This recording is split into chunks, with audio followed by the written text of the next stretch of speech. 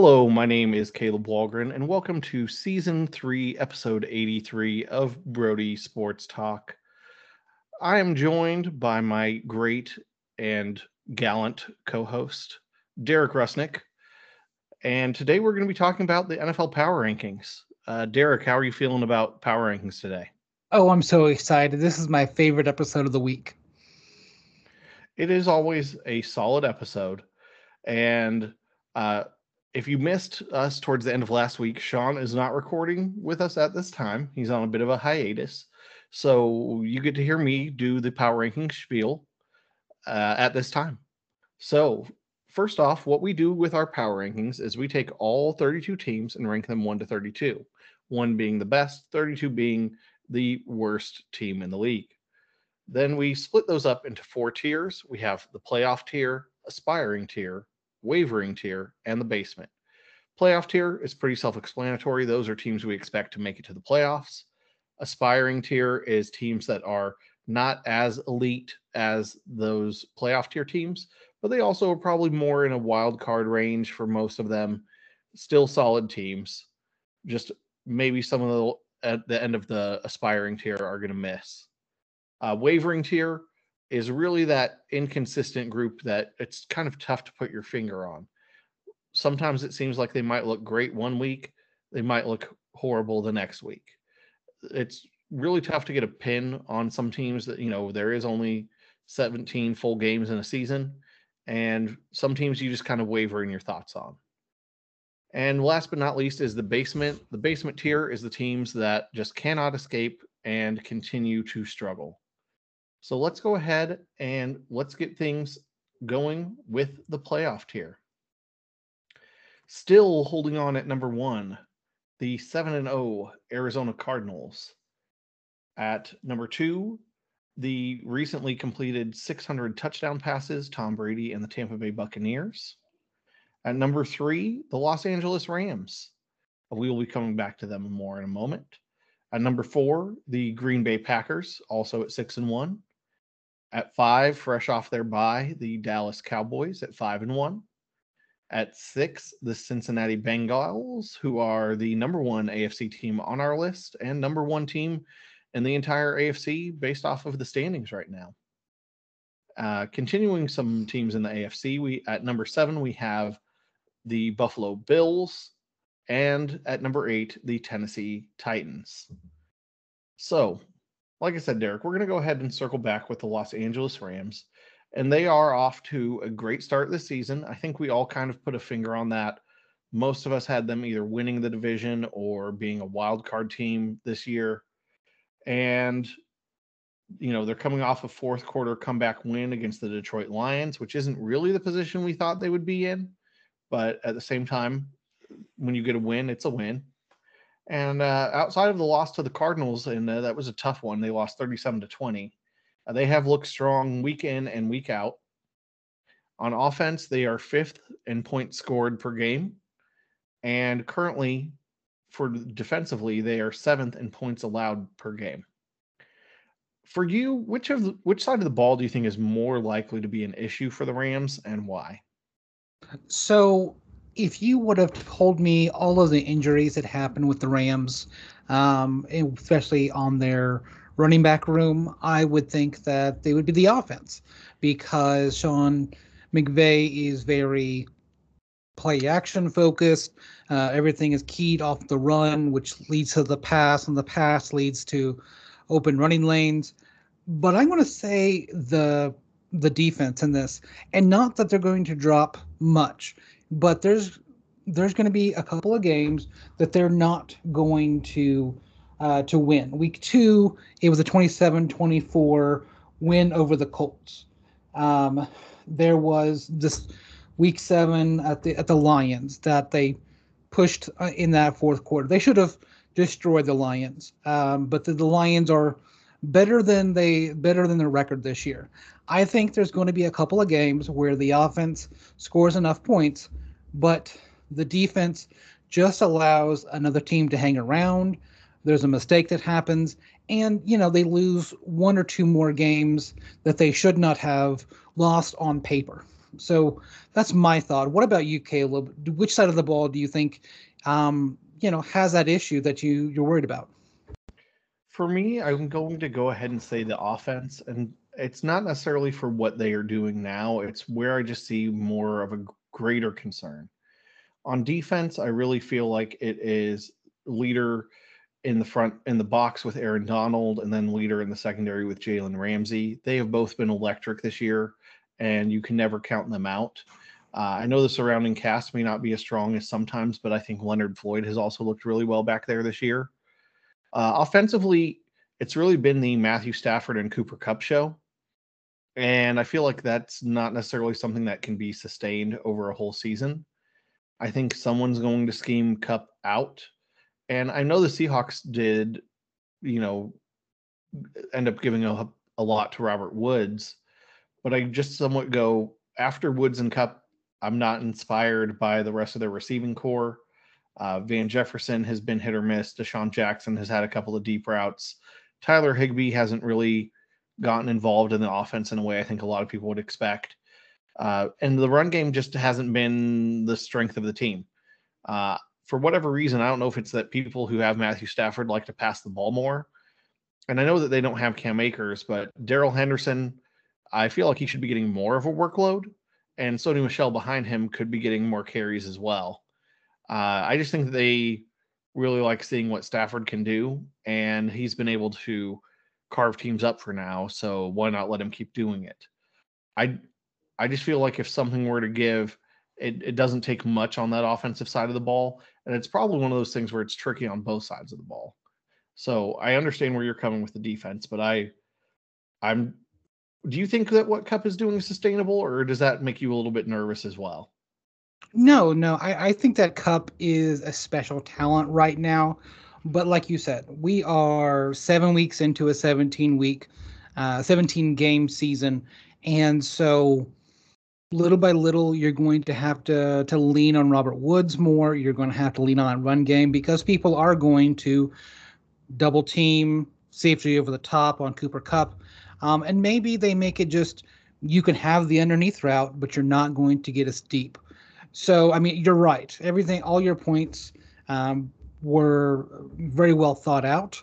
Um, I don't see the Rams losing that many this year. It could be that they, the lowest output on offense this year has been 20 points, which not many teams can say. That was their loss to the Cardinals in Week 4. So, Sean McVay is doing something right, and I like to run this bandwagon. If I was a Rams fan, I would be pretty happy. And there's nothing wrong with being happy with the Rams right now. I mean, we do have them at number 3, and like I said, both the offense and defense are rated very well. So let's go ahead and switch over from one tier to another as we go to the aspiring tier. As we said, these are teams that just show a little bit more weakness, especially as we were talking about the Rams. It was tough, I think, for both of us to pick on their weaknesses, but they're a little bit more noticeable here in the aspiring tier. So at number 9, we have the Las Vegas Raiders. At number 10, the Baltimore Ravens. At number 11, the Los Angeles Chargers. At number 12, Famous Jameis and the New Orleans Saints. At number 13, we have Baker and the Cleveland Browns. At number 14, we have Captain Kirk and the Minnesota Vikings. At number 15, we have the Big Ben and the Pittsburgh Steelers. And at number 16, we have probably climbing into the aspiring tier for one of the first times this year, or coming back, the Indianapolis Colts at 3 and 4. But let's talk more about the Browns. So a lot of different takes that we had on the Browns before the season started. I know Sean was really high on them, had them potentially as the AFC contender in the Super Bowl, and they do have talent on both sides of their ball. It's tough to sit here and say that you don't see the talent in Cleveland.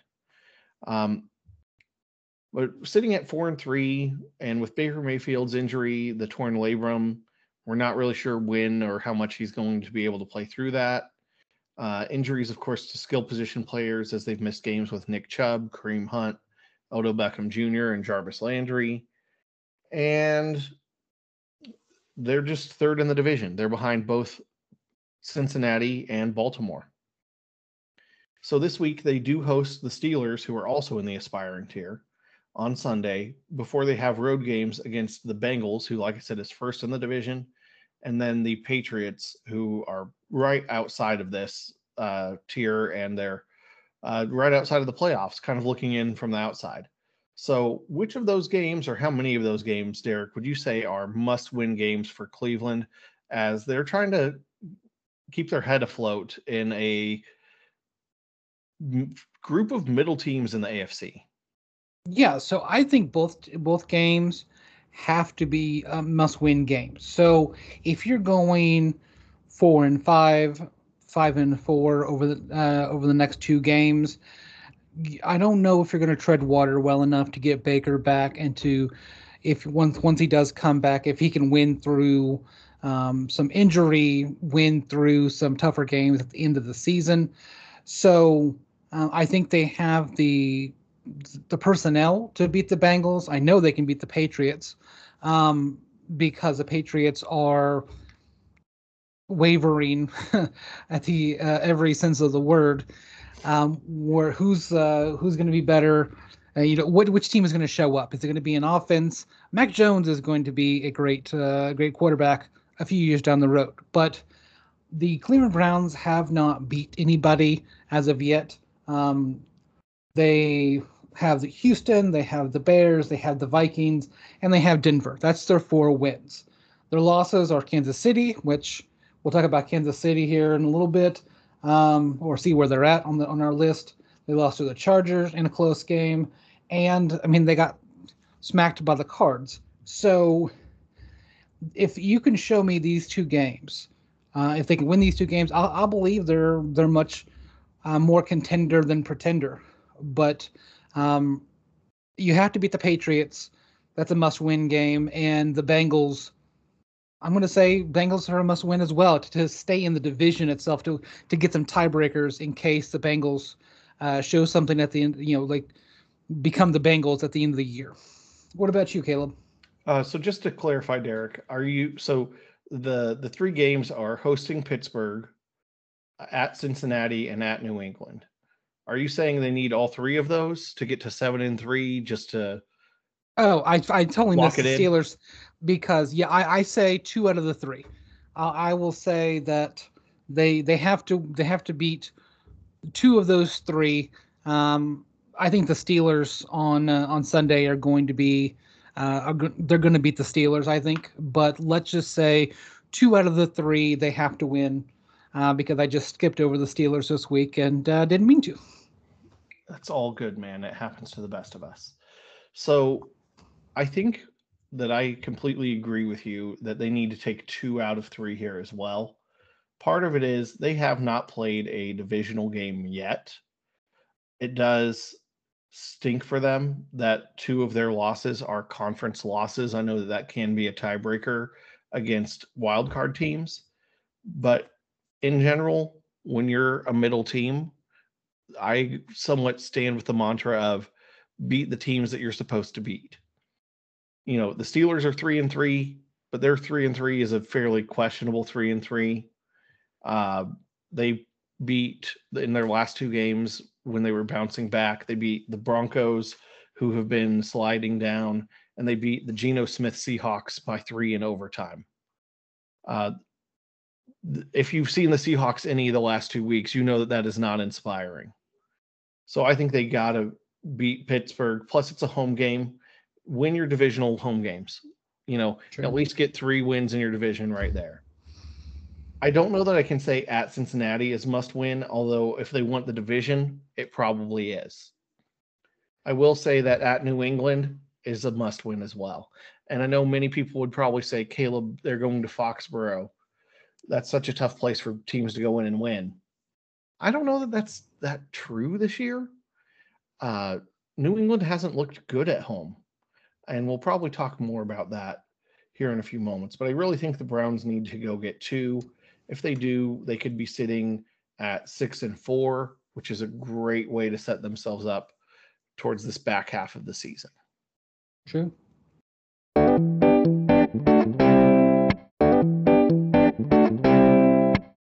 So let's go ahead and go to the wavering tier. We've teased it enough so far.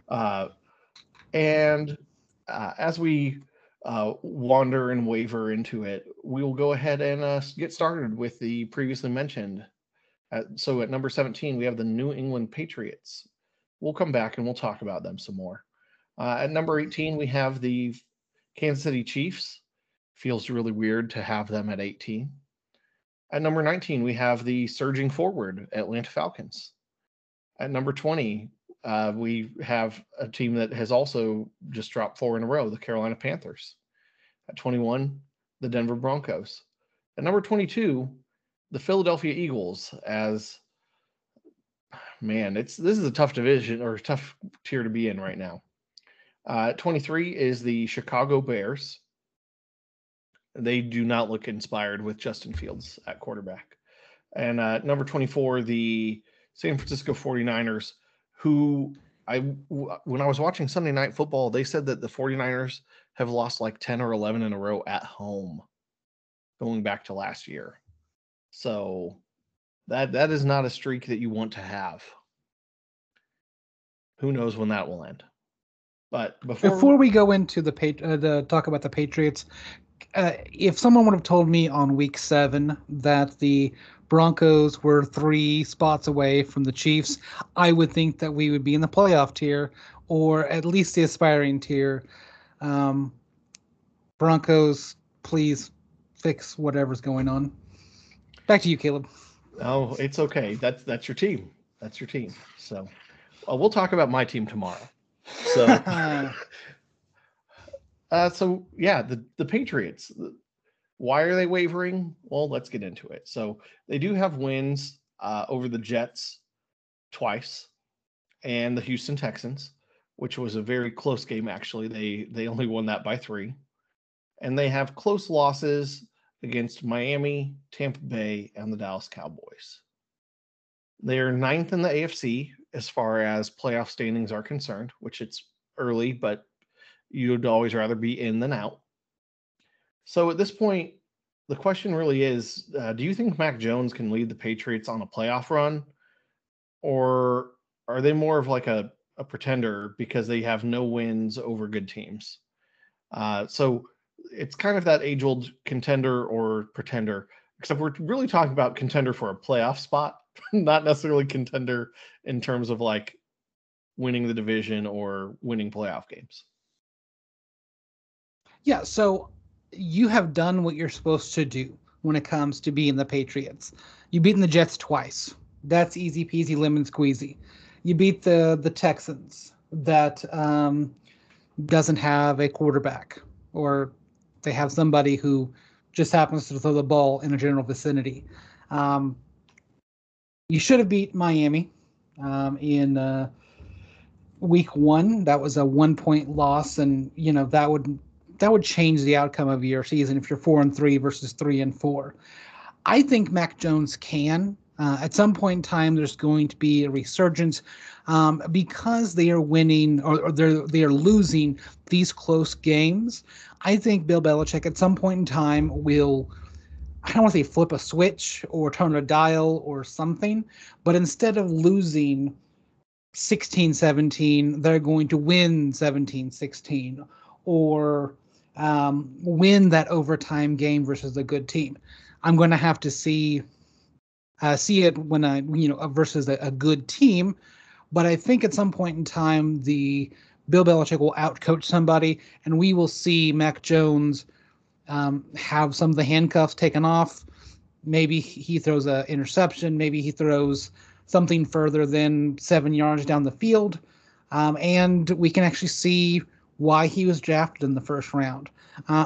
So I think Mac Jones can. So I may have misled slightly with my question here. And the truth of the matter is, I think if the Patriots are going to make the playoffs, it is going to be off of their defense turning around and a commitment to the run game. I think Damian Harris has looked really solid through the last couple of weeks when they've kind of made him more of their feature back. Feature back and Patriots are something that don't go in the same sentence ever, because the Patriots like to use approximately 32 running backs a game. But I do think that if they can rely on Damian Harris to be the primary ball carrier, go with Brandon Bolden in the passing game, and effectively use Ramondre Stevenson maybe near the goal line a little bit as well, that the Patriots have enough there to spread the touches, because I think Mac Jones is good enough to not lose enough games. Good point. I think he is efficient. I'm not going to sit here and say, oh, Mac Jones can do it all. I never was that sold on him beforehand. And the Patriots are kind of still in that weird spot. If we're talking, potentially about the draft, they'd probably be back around 15th right now. That's not where they want to be. And I found it interesting. Part of what I was looking up when I was writing this question is I like going over to 538.com, which is all written out if you ever need to go to that site. And there was a big drop off between the team before the Patriots and the Patriots as far as their odds of making the playoffs. They had the Patriots at a 26% chance of making the playoffs.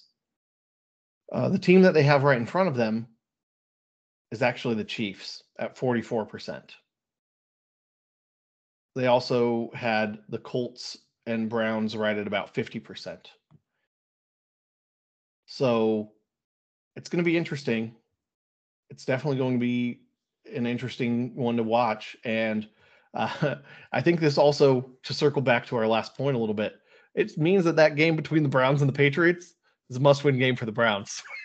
So not to completely regress, but I do think that it's less about Mac Jones, more about how are the Patriots looking as a team, and is Mac Jones avoiding those rookie mistakes? Because if he has, let's say, a 3 interception game, we're just going to throw that game out, even if it's the team they should be.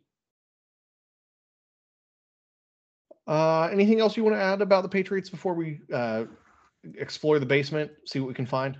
We all know that Mac Jones does really well when he sits behind other players. I mean, he sat at Alabama for a while, studied the playbook, and he did some amazing things out on the field. So I would say 2 to 3 years from now, the smartest first-round draft pick this year, or at least rookie quarterback this year, the Patriots will turn things around if they keep their coaching staff, and if they keep if they keep some of those guys they signed this offseason. So I think Mac Jones has a bright future. I just want to see what he does in that future. So let's move on to the basement tier. Absolutely. These are the basement tier teams. These are the teams that you probably would not pick to beat anyone except other teams in the basement. So at number 25, we have the nameless Washington football team. At 26, the Geno Smith-led Seattle Seahawks. At 27, the New York Giants, which we're going to come back and talk about them more in a second. At 28, the lost 6 games in a row Miami Dolphins. At number 29, the New York Jets. How did they beat the Titans? We're not going to discuss that today. But somehow they beat the Titans, who are in the playoff tier, and they're here at number 29. At number 30, we have the Jacksonville Jaguars. At number 31, the Houston Texans. And lastly, at 32, we have the winless Detroit Lions. So, like I said, we're going to talk about the Giants. They did pick up their second win of the season by crushing the Panthers 25-3. And it really was probably one of the games that came out of left field to me this last week. And let's be honest, their overtime win over the Saints in New Orleans is looking better and better every week, as the Saints have now moved to 4-2. What is the biggest obstacle for the Giants in trying to turn their season around? The guys who wear blue uniforms. The Giants themselves are the biggest obstacle for the Giants to turn their season around. They they're in a division that they could whip up on two other teams. They could attack the Eagles and ground them. You can do something against the football team, whatever they're going to be called. I'm hoping that they get a new name soon, and we can put all of the negative publicity behind us. But let's see, they have a loss to the football team. They have a loss to Dallas. So that means they have two games versus the Eagles left. They have a game against the football team left, and one against Dallas left. So they could, if they beat the football team, they beat the Eagles twice. Well, then you're looking middle of the road. You're looking at around 500. So what they need to do is put together a decent game plan and decide if Daniel Jones is their quarterback of the future. He either build a team around him, build the offense and the play calling around him, or let's not, and let's put someone else in there. So I think that you're right. I think that in general, the issue is the team. And part of my issue is I really don't know that I have a feel for what the identity of the team is at this point in the season. We're 7 games into the season, and I don't know if it's just that they haven't had their whole offensive stable around for much. Saquon's been in and out of the lineup. Kenny Golladay has been hurt. Sterling Shepard has been hurt. Kadarius Toney has been hurt. And when you're throwing passes to people like Darius Slayton and Dante Pettis, it's just not quite the same inspiration out there at wide receiver. Defensively is probably where they've shown the most, and I really think that that's where the team needs to step it up. So, to me, it's really a question of, can Daniel Jones do enough to turn them around? Based off of what I've seen the last 2 years, I don't think he can. Do you think Daniel Jones can do enough, or are you going to say no? I think if you build the offense around his skill set, then yes, he's a quarterback you need. I don't think they're doing that, and I don't think that he's on the offense that they're running currently. I don't think he's the man for the job. I mean, that's the Dave Gettleman for you. I don't think that he's a good GM. I didn't think he was good when he got fired by Carolina, and I don't think he's been good in his tenure in New York. So I'm curious if they go with a new GM, if Judge stays around, or what exactly happens. But part of me says that Judge and Gettleman are going to stick around the rest of the time together. Well, that is all we have here for this Power Rankings episode at Brody Sports Talk. Please go ahead and give us a review if you are on a podcast platform that allows you to do so. And interact with us on Twitter at Brody Talk. Coming up later this week, we're going to, of course, have our Thursday night game preview with our picks for the rest of week 8. And we also have our Fantasy Friday episode coming.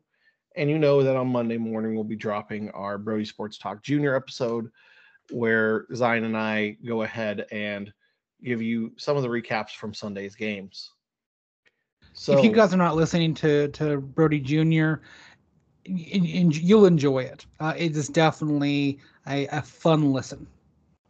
A little bit more lighthearted, not quite as much of intense football debate. But we need both in life. So that we have the power rankings, we've got Brody Jr., we've got a little bit of both. So on behalf of Derek, my name is Caleb Walgren. Thank you for listening to this episode of Brody Sports Talk, and we are signing out. Bye. Guys.